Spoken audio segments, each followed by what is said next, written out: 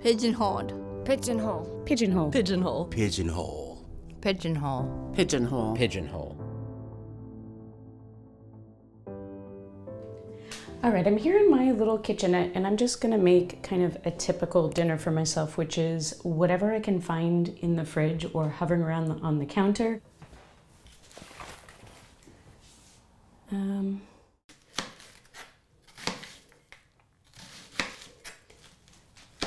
don't know what this will become, but I do have somewhat even looking onion rings. Okay, I gotta take this keyboard out of the sink. It's in my way. My grip is terrible sometimes, and I knocked my tea over on the keyboard last night. Let's at least take it out of the sink for now, so it doesn't get more wet. So I'm just gonna leave the keyboard on the toaster. Onions in the pan. That's me, bumbling around in the kitchen in 2018 at the request of Dan Pashman from the Sporkful. He didn't ask me to bumble. He asked me to record myself cooking. Nearly 3 years earlier, I emailed him to share this short, semi-autobiographical comedy about how I couldn't cook anymore, cleverly titled Cooking with Brain Injury. Now, he was planning to feature me and my story on his show, and he wanted to get a sense of where things stood nearly a decade after I'd made the film. I had definitely improved in my ability to not completely fuck up while I potchkey around in the kitchen, but I still mostly avoided doing anything creative or complicated. For Dan, I tried to make some quote-unquote tacos, based on whatever I had in my fridge on the day I was supposed to record.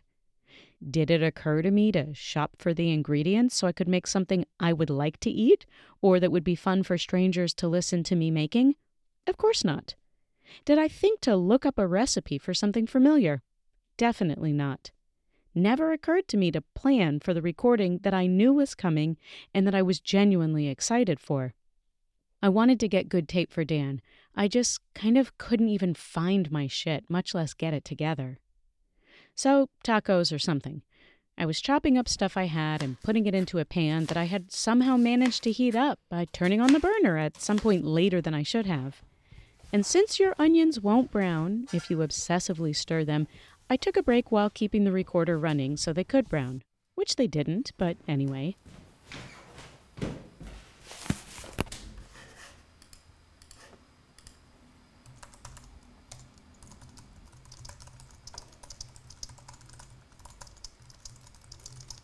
I don't like this keyboard, but my better keyboard is on the toaster right now, drying out.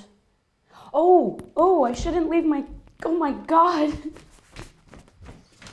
Oh, I left this plastic keyboard on the toaster. Oh, God.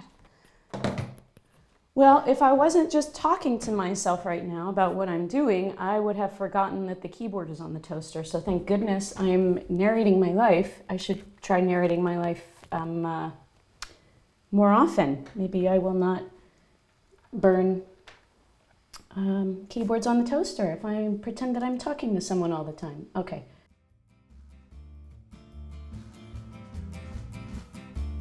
I love Flavors of Diaspora, a food blog by an autistic Jewish blogger, Jonathan Katz.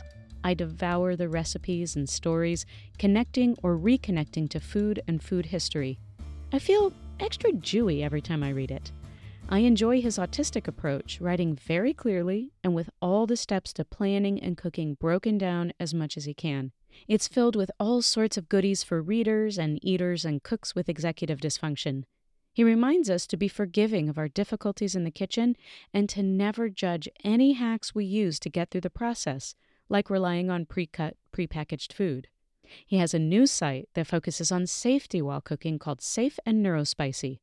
Listen to the intro to this site, would ya? Quote, neurodivergent folks often get left out of food safety because writers assume you know things, which is not always the case. Quote-unquote common sense can be both wrong and also not shared. So this site is your guide for various things so that you do not get sick, hurt, or injured from your own kitchen. End quote. I'm plotzing over here. Can you imagine? Because I am really, really imagining how much better my life would have been in the early days when the executive dysfunction was a fierce intruder into my every possible activity if I'd had these websites to support me. And while we're celebrating, Eater.com is releasing an evergreen series of essays by disabled folks talking about growing, making, and eating food over summer and fall 2023. It's called Low and Slow.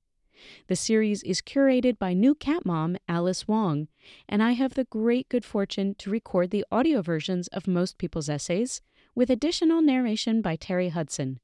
These are incredible, honest, beautiful stories. Just like on Jonathan's websites, Low and Slow has disabled storytellers front and center, speaking their truths, rather than being filtered through a non-disabled person's interpretations. It really makes the essays feel special and welcoming, and for me, very relatable and enriching. And like Jonathan, S.E. Smith's profile of Sonali Menezes for Low and Slow reassures me about how it's okay to cook or not cook, eat or not eat, hack how you gotta hack. I can't remember now if I finished that email I had furiously started typing while I had one mic clipped to my shirt collar and another hovering on a stand by my loudly buzzing fridge. I totally don't remember that my hands already hurt even back then. And I for sure don't remember going back to finish cooking the meal, but the recording tells me that they did and that I did finish it. This spoon, I don't know why I've been cooking with a teaspoon. It is too small to move this stuff around, especially with the kale. Okay. It is slightly less disgusting looking, although I don't know. I'm going to eat it because I don't like to waste. And as my mom would say, "Oh my God, you're so skinny, eat something, eat something, eat something." She only has that New York Jew mother accent when she's remarking how skinny I am and that I need to eat. Or call, or write more. I piled some slimy but colorful mess from the cast iron pan onto a burnt store-bought corn tortilla and dug in. Did that sound too forced? I bit it, okay? I bit the thing. Oh.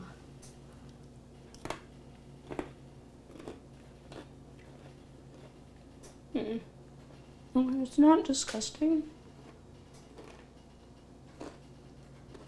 But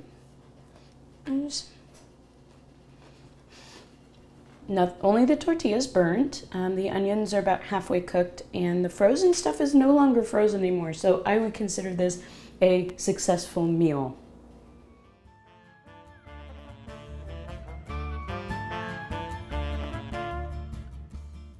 I'm back to making my own corn tortillas by hand, something I'd loved doing for many years before the injury.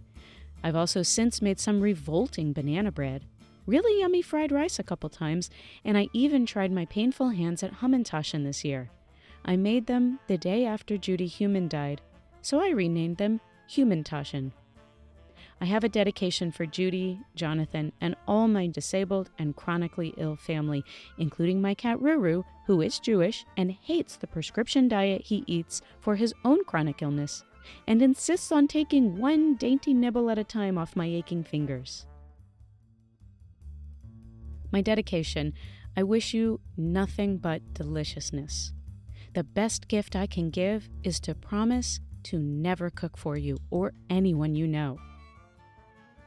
But if you ever invite me to, say, a loud little park in New York City for a bagel, or want to sip coffee over text message, or you want to help me realize that I actually do like eggs when they're in a lovely shakshuka, I'll try to keep you the best company I possibly can so we can delight in the gift of enjoying something together.